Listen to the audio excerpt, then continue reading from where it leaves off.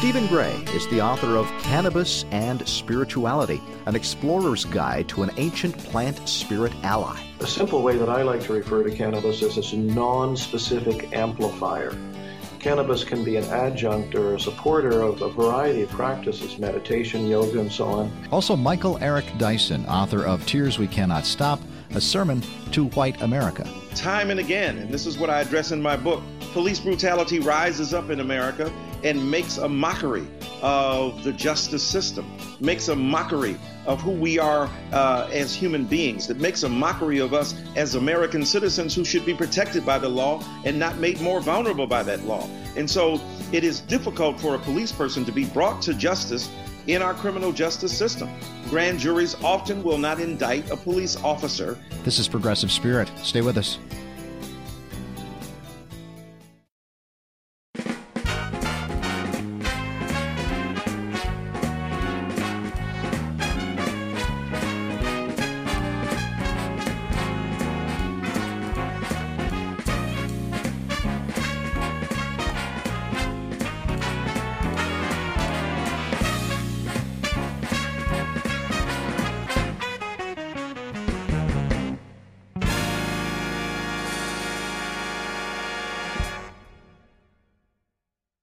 For the Pacifica Radio Network and from the studios of KBOO in Portland, Oregon, this is Progressive Spirit, progressivespirit.net. I'm John Shuck. On October 1st, 2015, Oregon joined Washington and Colorado as the third state to legalize recreational use of cannabis. Now that it is easy as going to one of the many cannabis shops in the state and choosing from a wide selection of strains, many who perhaps haven't used cannabis since college or are curious and using it for the first time may have many questions about the plant. Many misconceptions about cannabis abound. It is much maligned and misunderstood. Today, we will address questions such as, what are its effects? What's a good dosage? Why do some people have negative experiences with it, such as paranoia or anxiety? Is it addictive? Is it good for society to legalize cannabis? We will address those questions in this episode of Progressive Spirit, but we're going to go further. We're also going to talk about the spirituality of cannabis. How can cannabis be an ally in spiritual practice? My guest is Stephen Gray. Stephen Gray is a teacher and writer on spiritual subjects and sacramental medicines. He's worked extensively with Tibetan Buddhism, the Native American Church, and with entheogenic medicines. The author of Returning to Sacred World, a spiritual toolkit for the emerging reality. He's also a conference and workshop organizer, leader, and speaker, as well as a part-time photographer and music composer under the artist name Carey. He lives in Vancouver, British Columbia. He's written a new book that we will discuss today, Cannabis and Spirituality, an explorer's guide to an ancient plant spirit ally. From Vancouver, British Columbia via Skype, welcome, Stephen, to Progressive Spirit. Thank you, John. Tell me about this book, Cannabis and Spirituality. How did it come to be? Well, I've been involved with entheogens or psychedelics in one fashion or another and spiritual work for a long time.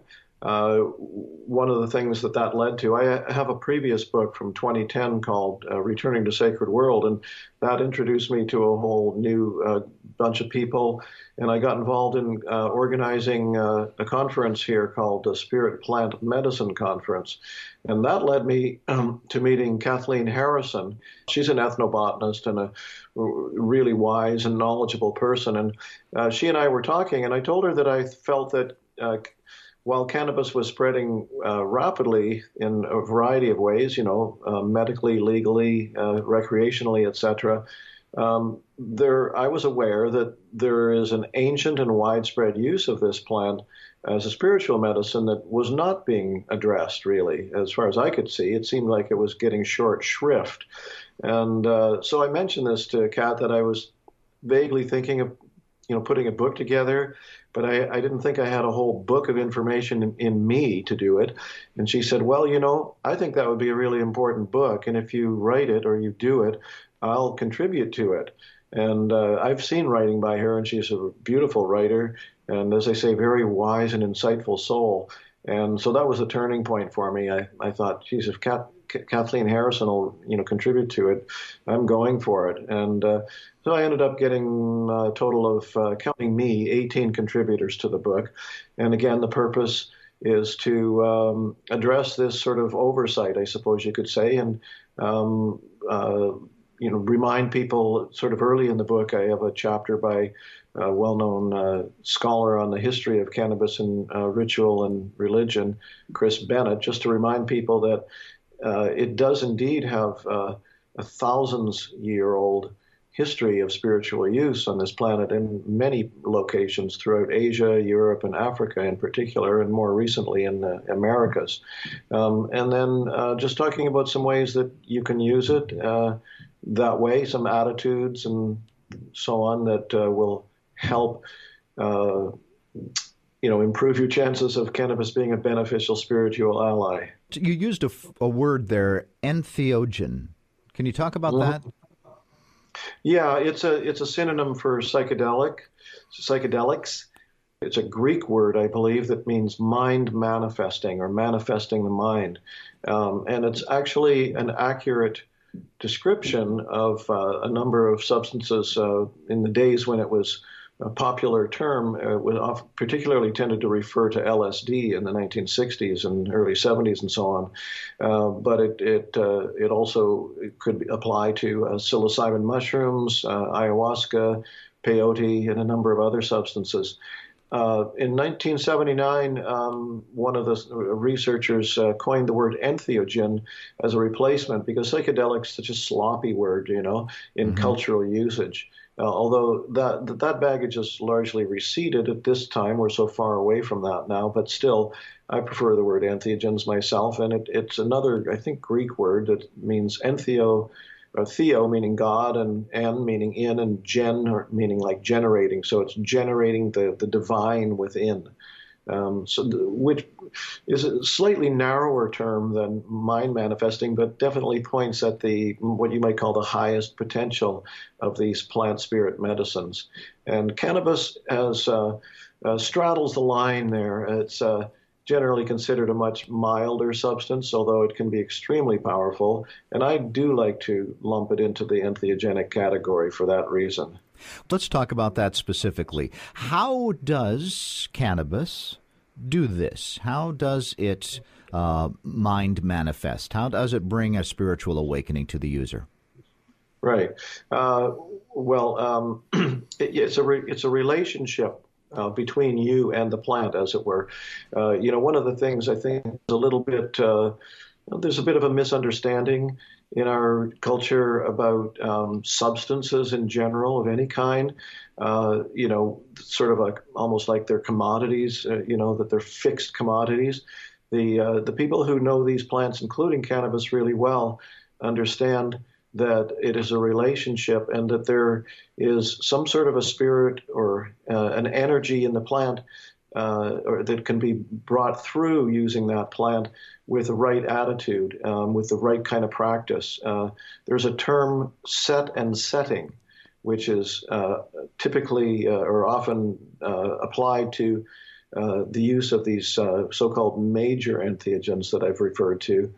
And set meaning everything that you bring to it, your short and long-term history, emotional history, psychological history, your attitude about the substance and the encounter, everything that you bring to that. And setting is the actual environment in which you take it. And indigenous people have been using these kind of substances for thousands of years, and they understand that really well, especially setting. They understand that there are things that can happen when there's a safe, effective container guided by people with great experience, knowledge, and wisdom that can open up spiritual wisdom in ways that would not happen otherwise. If you take psilocybin mushrooms at a party or something like that, there's a very little chance that you're going to have any idea what that can do when it's done in a skillful ritual context. Cannabis is more forgiving in general than some of these other major entheogens, but it can make a big difference when you're talking about using the plant for spiritual benefit. So your question, how does that work? Well, there's different ways to talk about it. One of the chapters in the book is by Joan Bellow, and she talks about what you might call the pharmacokinetics of the plant, which is how a substance or drug enters the process by which it comes into your organism, your body, how it's processed within the body, and how it's expelled or released.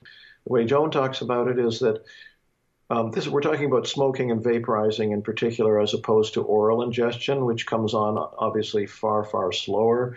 But when you smoke or vaporize cannabis, the effect is pretty much immediate. And what happens is there's a bit of an increase in the heart rate. So the heart's working a little bit harder. It's pumping freshly oxygenated blood throughout the organism. It's also been referred to by some researchers as a vasodilator, and it's also referred to as a homeostatic balancer.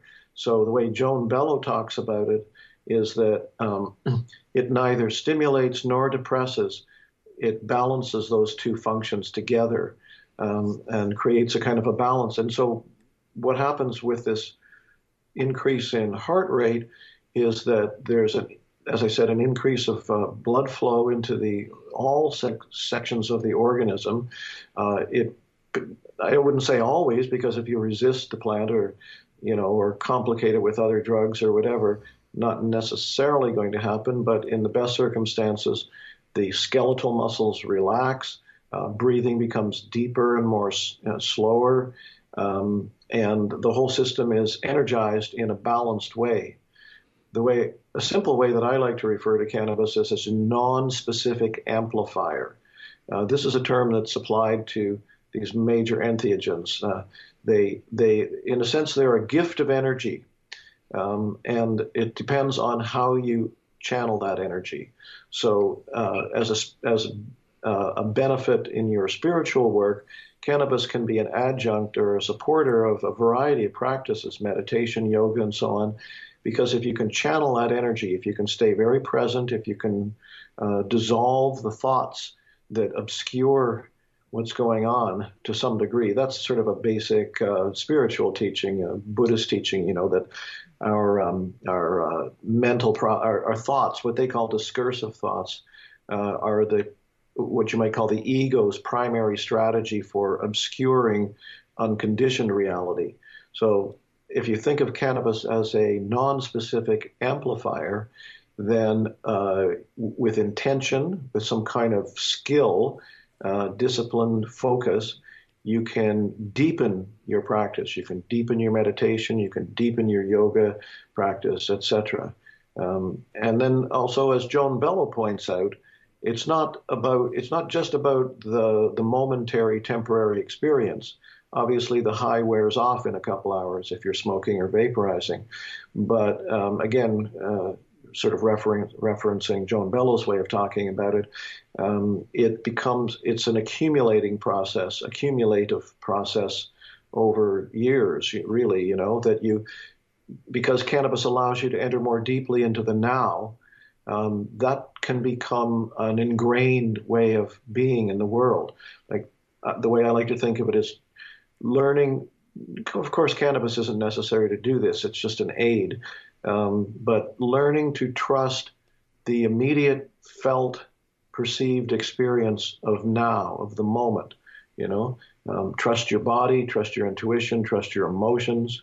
As this opening process that I talked about can open up the heart. In the most ideal circumstances, it can actually allow us to sort of sink down into a state of nowness, of peace even, Stephen Gray is my guest if you're just joining us on Progressive Spirit. He's the editor of the book Cannabis and Spirituality, an explorer's guide to an ancient plant spirit ally. And you've talked earlier about how this has gone through ancient times, that many people have used cannabis as an ally. They already have a spiritual practice, but cannabis is a tool to heighten it, to deepen, to amplify it. Is that right? Correct, yes. And also, cannabis is used to inspire creativity. Can you talk a little bit about that? Yes, in the same way that I just referred to, the kind of the process that works. Again, if you're able to channel the energy, this is creativity is sort of a little bit of a sidebar to some extent to my main focus with having put this book together, although it's not completely separate from spiritual work. In fact, you could say that maybe what you could say is that the true creativity is spiritual work, that you're connecting to the spirit, you're connecting to the muse or whatever. Cannabis seems to open up other channels of insight and understanding. And again, I used the term vasodilator a little while ago. I know one person who's an extremely good writer. I won't use his name, but he's an award-winning journalist and the author of 2 or 3 fairly successful nonfiction books. He always writes under the influence of cannabis, and I asked him why. Why do you do that? And he said, it's a vasodilator. It opens up the channels a little bit, and it allows him to focus in a little more deeply and gives him insights and ways of thinking about things that hadn't occurred to him before. There's an interview in the book with 2 medicine shamans. They use cannabis in their ceremony leaders. They work with entheogenic medicines and lead group ceremonies, like weekend-long kind of things. And they use cannabis for that work because, as his name is Steve Dyer says, it opens up a window and allows him to look into areas that he wouldn't otherwise notice. He can see the energies in the room. He can see what's going on with the participants at another level that he wasn't aware of previously or that he wouldn't normally be aware of. So that sort of ties into creativity. Basically, it kind of allows you, again, to deepen your focus.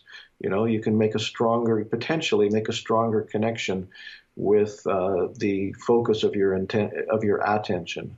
I want to talk with you a little bit about experiences that people might have with cannabis. Now that it has become legal, I think people are going back to it. They may have tried it, for example, years ago in parties or whatever, and it may have had a negative impact, paranoia or having just all these negative thoughts and whatnot. How might people use cannabis more wisely to have some better experiences? Yeah, well, it's with that kind of disciplined focus I was mentioning, John. The thing about cannabis, if you think of it as an amplifier, it can potentially amplify everything. So if you're there's a few ways to talk about this. It can make you more vulnerable, because it's potentially softening up the system and knocking you out of your sort of standard status quo state, right? Mm-hmm. And if you don't want that, if you're not ready for that, if you're not open to that, that can be difficult. It can cause some self-examination that not everyone is happy to do. We again, using a Buddhist way of talking about it, the ego is this kind of package we've put together to survive with, and it's very conditional. Like we're happier when things are going our way, and less happy when things aren't going our way. If we get knocked off our game, I'm sorry to have to drag Donald Trump into this, but I would say he's a classic example of someone whose whole existence is based on ego. And you can just see that with his sensitivity about any kind of criticism, right? Mm-hmm. He doesn't want anybody to knock him off his game. So awakening, so to speak, is being able, ultimately the sort of the enlightenment stage, I guess you could say, is where you're not knocked off. There is no game to knock you off. You're just relaxed, open-hearted, confident in an unconditional way. So people who have trouble with cannabis or haven't liked it, oftentimes, when there's no kind of disciplined focus that way to work with the energy, is that it can amplify your thinking process, and your thinking process can be highly problematic, of course, right? So that's, I think, where the paranoia comes in. That in itself is a topic that can be discussed longer, but the simple way of putting it is that there's this vulnerability that comes up. There's this sort of truth serum quality that comes up. and you see things maybe that you hadn't really noticed before, that are sensitive about what, who you are, what's going on in your interactions and so on. And that can be really upsetting for a lot of people. I think it's really important to use cannabis well, is to, in the same way that for people that are meditators, and when I say meditators, I mean the most simple kinds of follow the breath type meditation, which is really the primary purpose, as I understand it, of doing that kind of meditation, is to just sort of sit down, remove a lot of external distractions, and allow yourself to see what comes up in your thoughts and release them, and recognize this is sort of central to that spiritual process, is that to realize that the thoughts are not you. You don't have to get lost in them. You don't have to take them seriously necessarily. You can just watch them as things that arise that are separate from the sort of essential you, and release them, come back to the breath or whatever. So with cannabis, those thoughts become heightened. They can become out of perspective. They can become over-emphasized or over-serious. And if you buy into that, things can seem to be more dramatic and, more intense, and if they're negative, more problematic. And so I think it's really important to really benefit from this medicine, to be able to, if you're having any kind of negative experiences with thoughts, to just recognize them and let them go. I like to think of cannabis as an energy medicine. It works best, in a sense, when you can get out of your own way. You've had 18 different contributors to this volume. Any of those 18 surprised you, giving you some new information that you'd like to share? Well, let me see. Well, I love Kathleen Harrison's chapter. It's called "Who Is She?" And I'm not sure if it's completely new information for me, but she has some very interesting things to say about how one develops a relationship with cannabis. She likes to, as an ally in that sense, she talks about how you need to treat it with respect and reverence, almost as if you're inviting an honored guest into your home. She also has some very interesting things to say, and this is a theme that comes up in the book here and there by several of the contributors, is, as I was saying, there's ways, of course, that cannabis is not a benefit to people. And Kathleen Harrison really nails that one. There's a page or two in her chapter where she talks about, cannabis is very seductive for a lot of people. It can enter you into the, regardless of, you're not thinking spiritually or anything. People like the feeling, they like that kind of sweet feeling that they often get from it. And a lot of people, as Kathleen points out, she noticed this. She's been around a lot of people. She teaches a lot, does workshops and seminars and field classes and so on with universities. And she has noticed that young men in particular that she's been around have this tendency to not want to come back out of that space, that they find it a kind of a safe space that they've carved out for themselves. And that can be really problematic because people can get wedded. I think that's her word, actually, wedded to that sort of state, and it can become primary. They can prioritize that over their connection to the, and again, Kathleen's term, daylight world of responsibility and relationship.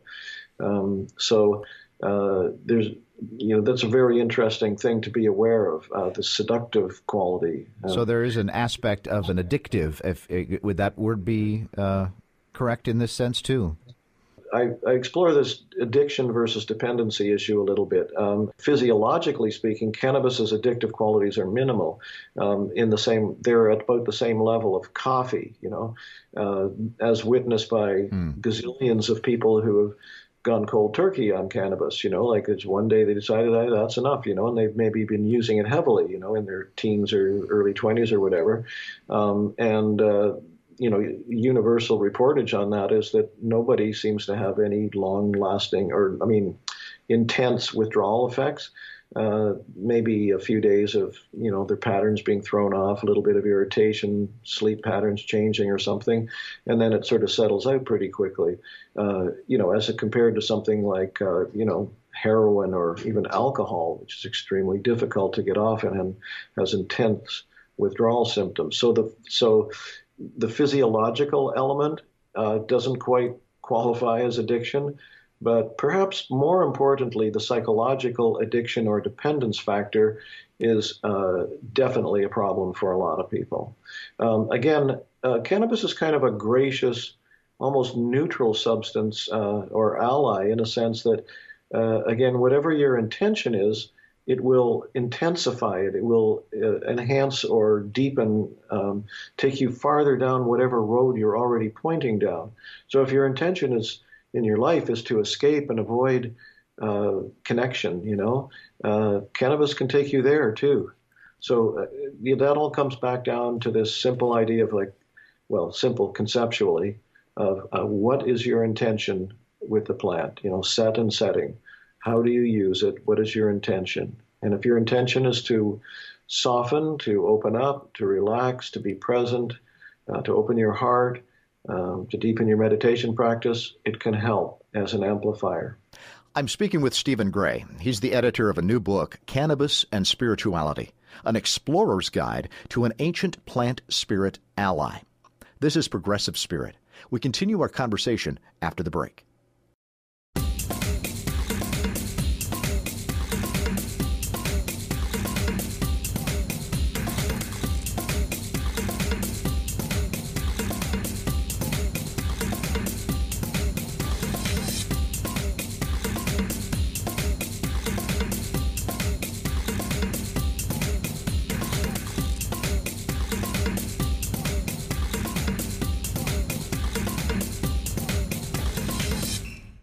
Stephen Gray is the editor of Cannabis and Spirituality, an explorer's guide to an ancient plant spirit ally. Cannabis in the United States particularly has been a much maligned drug, illegal, finally becoming legal first as medicine and then for recreational use in a few states, including Oregon. What do you see some obstacles to this positive change, and how do you think we can make cannabis a more respectable plant, or more respectable as understood? Well, I guess the simple word is education, and that's what the book is all about, trying to educate people that this is a spiritual plant. It's, I can't answer that question. I can't do justice to that question in a couple of minutes, really. But I will say, not only as a spiritual ally, but for many, many purposes, this plant has a ancient and widespread history. It is very simpatico with our chemistry and our interwoven into the life of people for a very long time.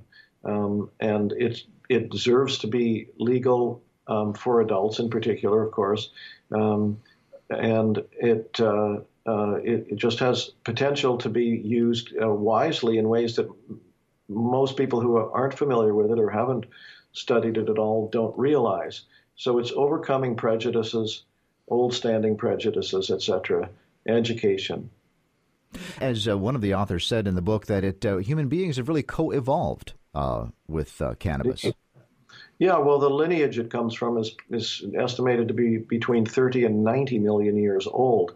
And, to the best of our record-keeping abilities, we know that at least in China, who are reasonably good about that sort of thing, its use culturally goes back 10,000 years or so. Odds are it's much older than that. We don't have much record beyond about 12,000 years ago on this planet. We have evidence from grave sites of the shamans in the Neolithic era, 7,500 years ago or so, of cannabis residue, that they were clearly using it as a spiritual ally. It's been around, and just again briefly, we have this system in our bodies called the endocannabinoid system, the interior cannabinoid system. We're loaded with cannabis or cannabinoids, actually, cannabinoid receptors, to be more specific. So cannabis itself is an exocannabinoid that we can introduce into our bodies. It meets these multitude of receptors throughout the brain and the nervous system and other areas of the body. It's non-toxic. It has no what's called LD50, the lethal dose at which 50% of people would die. There is no LD50 for cannabis. The singer-songwriter Willie Nelson said the only way cannabis would kill you is if a bale of it fell on your head. So it is very simpatico, both culturally and chemically with human beings. I know the worst thing about cannabis is oftentimes the prison sentence that goes with it. Yes, indeed. So yes, I think it's going to change. It just needs more people to educate. More people. I would like to see more people use cannabis with some sort of discipline, so that that the kind of negative experiences or reasons why people would set it aside or not feel. Joan Bellows says that it makes things bigger, more expansive, but more unpredictable. And if you're overly identified, I guess you could say overly identified with things as they are, you don't want to change, you don't want to be opened up, you don't want to learn, you don't have an open mind that way. You're really addicted to your ego as it is. Cannabis can threaten that, and people won't like that. A lot of people won't like that. But a lot of that is in thought. So even those people, if they're willing, anyone who's willing to work with cannabis this way, if they can give it some calm, relaxed setting to work with it and, not take those kind of thoughts seriously, but learn, I don't know how easy this is for any particular human being, but learn to let the thoughts calm down and just really pay attention to the energy of the plant. It's a very healing plant. The physical, medical healing benefits are not separate from its spiritual benefits. In the way it opens up and moves energy, allows energy to move more freely in the system. Now, alcohol is the accepted drug of choice in our culture. But what's the difference between alcohol and cannabis, and might cannabis be good for society? One could probably write a whole book about this, I suppose, that alcohol is the one sanctioned substance, intoxicant or mind-altering substance, and it is the least mind-manifesting, the least psychedelic of them all, in a sense, right? It numbs. That people like it because it reduces their inhibitions, but it sort of reduces their inhibitions by stupefying them, right? Right. It's if you sit somebody down and do any kind of test with them after a drink or two or three, they perform more poorly. It just sort of shuts down a lot of things, which allows people to sort of relax a little more, but it's not with awareness. Whereas cannabis and the other entheogens are sort of the opposite. You can relax with cannabis by becoming, in a sense, more aware, more present. Two of the contributors talk about combining cannabis with other entheogenic medicines, that it can support those in the same way that it can enhance and support certain spiritual practices. But this one particular person talked about, he said, he's an ayahuasca shaman from Brazil, actually, and he works with both ayahuasca and cannabis as a spiritual medicine that he calls Santa Maria, Saint Mary. But he said that the 20th century was the alcohol century, and the 21st century is going to be the cannabis century, or the Santa Maria century. What would you suggest if somebody is coming and wants to try cannabis again, and the importance of, how much to take? Yeah. Well, there's a repeated theme in the book as well, which is less is more. And that can refer to both the specific dosage in that moment and the frequency of use. That's a bit of a complicated topic because there a lot of people can benefit from daily use of cannabis.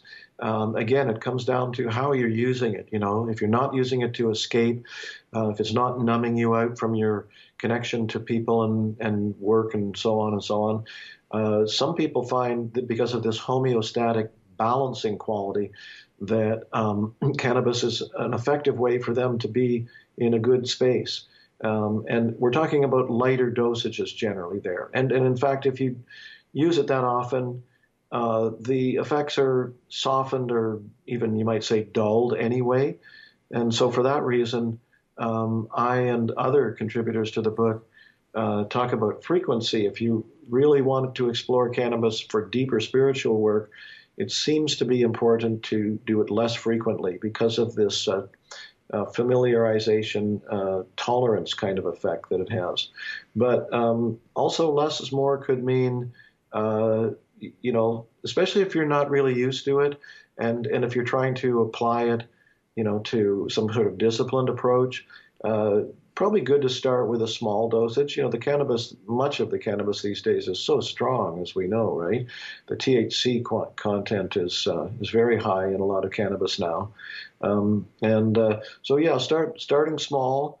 And basically what I sometimes like to say is the optimal dosage for spiritual work is the dosage that you both want to and can handle, in the sense of being able to stay present and not be lost in your thoughts or, discombobulated in some fashion or another, On the other hand, if you can handle it and you keep it real simple, you don't start mucking with machines or anything, and you just do meditation or yoga, a stronger dose can take you deeper, obviously. So there is that. An excellent book, Cannabis and Spirituality, An Explorer's Guide to an Ancient Plant Spirit Ally. Stephen Gray, thank you for this book, and thanks for spending time with me today. Thank you, John.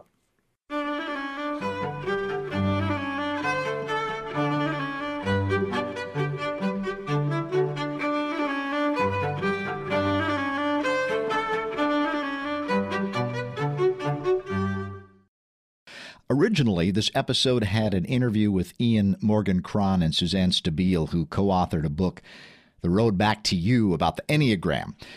The show has already aired on several stations, and it's already had hundreds of plays on podcast. And after I sent the authors and publicists a link to the podcast, I received a response from one of the authors who was not happy about being paired with the marijuana guy and requested the interview be removed from the podcast.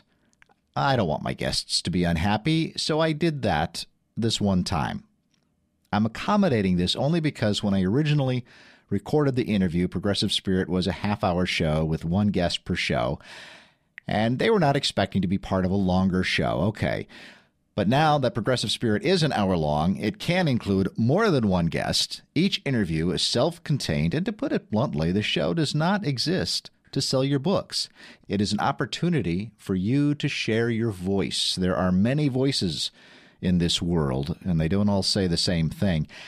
Personally, I thought the show flowed rather nicely. Get spiritual with your plant spirit ally, and then explore your personality with the tool of the Enneagram. Seems like a natural fit to me. Illustration in point about the stigma over cannabis. We have much education to do. So, I have some space to fill out the rest of this week's podcast. I think an update regarding the police killing of Quantis Hayes is in order. Quantis Hayes is the 17-year-old African-American who on February 9th was shot 3 times by Portland police officer Andrew Hurst while Quantis was on his knees. He was shot in the head and twice in the torso with an AR-15 from a police officer 15 feet away from him. The police found a replica gun, yes, a fake gun, lying on the ground behind Quantis Hayes' bullet-ridden body. The grand jury decided not to indict Officer Hurst for the murder of Quantis Hayes. The 500-page grand jury transcript was released March 27th. According to police testimony, Officer Hurst claimed that he saw Quantis going for his gun, although he admitted he did not see a gun. The police want us to believe that Quantis was reaching for a toy gun when he was surrounded by cops, including an officer 15 feet away, pointing an AR-15 at him. The police testified that Quanez was not obeying commands to keep his hands up. But according to the transcript, more than one cop was telling him what to do. They told him to do different things. Was he supposed to stand, kneel, crawl? One member of the grand jury asked whether Quanez might have been confused. Good question. I think the decision not to indict was wrong. And when I say the decision was wrong, that does not necessarily mean Officer Hurst was guilty. It means that he should have faced trial. Perhaps the outcome might have been the same, and he would have been found not guilty of wrongdoing. But the trial would have been open to the public. It would have included cross-examination of witnesses, for instance. A murder trial would have allowed the family and friends of the victim to talk about the character of Quanez Hayes so we could all see him as a human being whose life mattered, as opposed to the media and the social media's painting of him as a violent thug. He wasn't. As far as the grand jury testimony was concerned, the question to witnesses were softball questions without, of course, any cross-examination. All we have is the word of the cops that the victim didn't have his hands in the right place. The grand jury seemed to be led to the conclusion that Quanez was some dangerous threat and that the only possible solution was what resulted. The killing of a teenager did not make Portland safer. I'm not saying that Quanez did nothing wrong. Of course not. If he did what was alleged, he made some seriously bad choices. He should face the consequences for that. Well, he'll never get to do it now. Quanez Hayes was a human being. He did not deserve death. There were many other ways to, quote, disarm him than shooting him dead. If not, then this populace is in serious trouble. If the police cannot control themselves more than that, then it is the police who threaten our safety rather than act as our protectors. A few things I think need to happen. One, we need a special prosecutor, not a grand jury, for incidents of fatal police shootings. This particular case needs a federal review for, if nothing else, than to relieve the racial tensions caused by this killing. 3, the police and the entire metro needs to have an honest discussion about race, targeting, and profiling, and it needs to end. And we need more police accountability. Maybe body cameras are a good start. I wrote a letter to the editor of the Oregonian on April 7th, which I wrote that this killing and the response by the grand jury is the result of racism. I was mostly vilified in the comments section by readers who said things like this: "Thank you, Portland police, for eliminating a violent armed thug." And this one: "What do you call 2 to the chest, 1 to the head? Good shooting." The comments themselves reveal the depth of racial hatred toward people of color. Well, then maybe I'm wrong. Does this have anything to do with race? On Monday, April 10th, I recorded an interview with Dr. Michael Eric Dyson about his book, Tears We Cannot Stop, a sermon to white America. I'm going to air a few portions of it on this show right now, and then the full interview on a later episode. I asked Dr. Dyson about the killing of Quanez Hayes because I want a context for this. I asked him to explain police brutality against African Americans, the fear defense that's used by white police when they kill African Americans, and the unwillingness of the authorities, including the police and white America, to acknowledge the humanity of people of color, particularly African Americans. Say his name, Quanez Hayes. Here's that interview.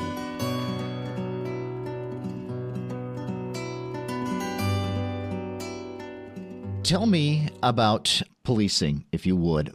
I'm here in Portland. We had a young man here, Quanez Hayes, 17-year-old. He was shot by police.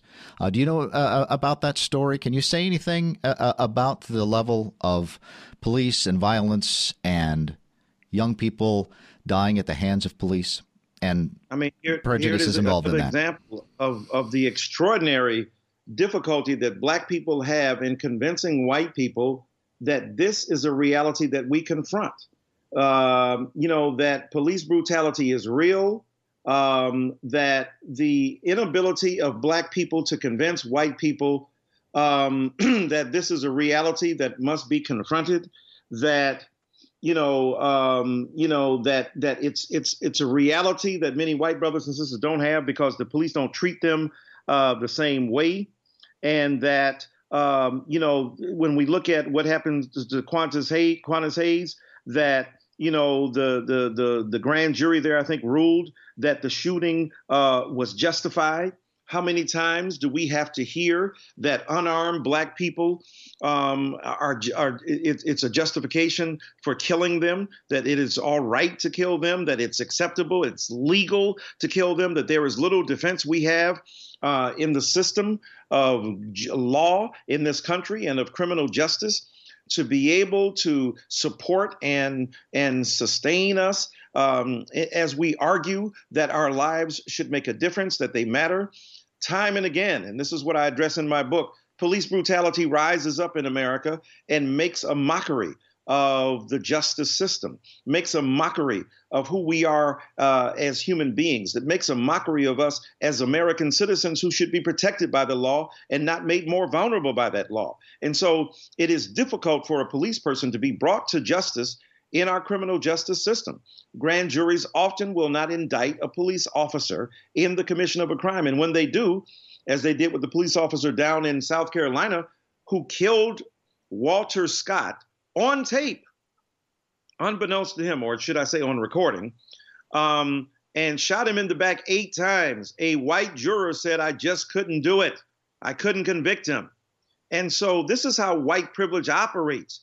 Even when we have clear and ample empirical evidence of the commission of a crime, often white officers will not be held accountable in killing often unarmed Black or brown people. So this is the kind of lunacy, according to many Black people, and the paradox, according to many white people, that we live in. Lunacy because we keep saying it and we keep having to prove that it's true, and no matter how much we do it, it's there. Paradox because many white people say, well, look, we live in a culture where Black people commit most of the crime, and therefore most of the crime is not, ironically or paradoxically enough, involving Black people being killed by white police officers. It's Black on Black crime.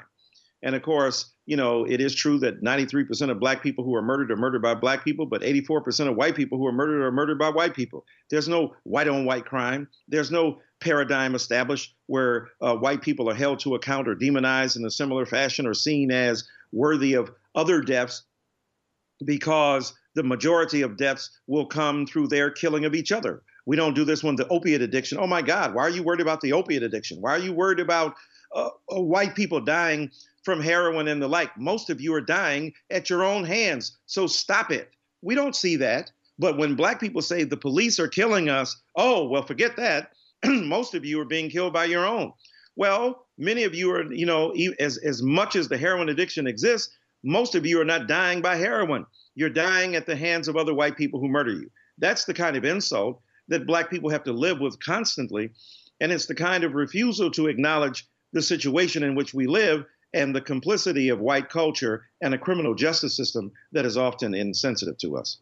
And all of this is also related to just this internal fear that people have of the other. I mean, it's in the case, again, back to Qantas Hayes, shot by an AR-15 rifle 15 feet away, once in the head, twice in the torso, because the police officer believed he had a weapon, but didn't see it, admitted in his own self that he didn't see a weapon. All of these cops around him were so in danger.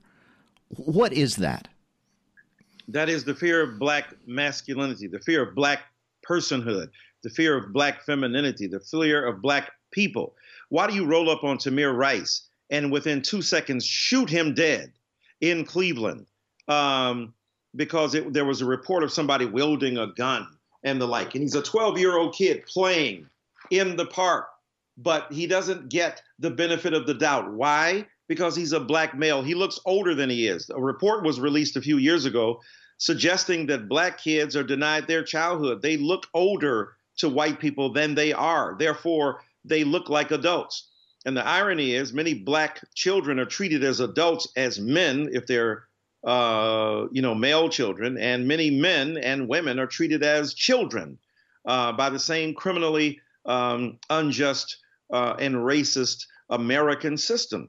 So Barack Obama was treated like a black child to many, and Tamir Rice was exaggerated as a black man. Both are discarded and disposable. And when we think about the Hayes situation in Portland, when we think about Michael Brown in Ferguson, it charged me. The police officer reduced Michael Brown to a thing, to an it. You know, Martin Buber talked about ich und du, I and thou. And what Dr. King talked about, the thingification of our society, making things out of people. And so black people are the boogeyman, the perennial, preternatural, perpetual boogeyman to many white people. The collective white unconscious sees black people as inherently threatening, and black masculinity and black femininity, female identity is somehow threatening, that black people represent something dangerous and provocative that must be contained and corralled and ultimately eliminated and terminated. And so this is what you're dealing with, the collective belief about their essential and enduring harm and trauma to the culture, and an enduring trauma and harm to the culture that must be relieved, must be resisted, and finally must be eradicated. Again, going back to the Quantas Hayes situation and realizing how much effort was put out to not be able to have Quantas Hayes be seen as a human being. Yes. I mean, this is the constant worry that black people have, the threat that we are seen as a menace. And the moment a charge is against us, we have to be perfect victims. White folk can have DUIs, go to jail 10 times. You're still my child. You're still my neighbor. You're still my person, my son, my daughter, my husband, my wife. They have their humanity preserved amidst their frailty and fragility. Black people have to be perfect, and even then, they are targets. Barack Obama had committed no crime except that he existed as a black man. No crime except that he was black and president. No crime except he was president while black. And Donald Trump and other birthers, millions of them, denied his humanity, his legitimacy as a president, saw him as somehow un-American. Mitch McConnell had as his major, if you will, goal to make him a one-term president. The hypocrisy, the moral and the ethical, if you will, erosion of integrity that is manifest when it comes to relations between black and white people, the mistrust, the distrust, the mistreatment. So yes, we have to see black people as human to begin with.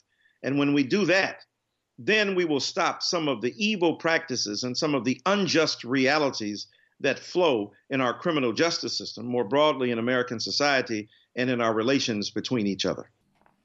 That's Michael Eric Dyson on Progressive Spirit, author of Tears We Cannot Stop, a sermon to white America.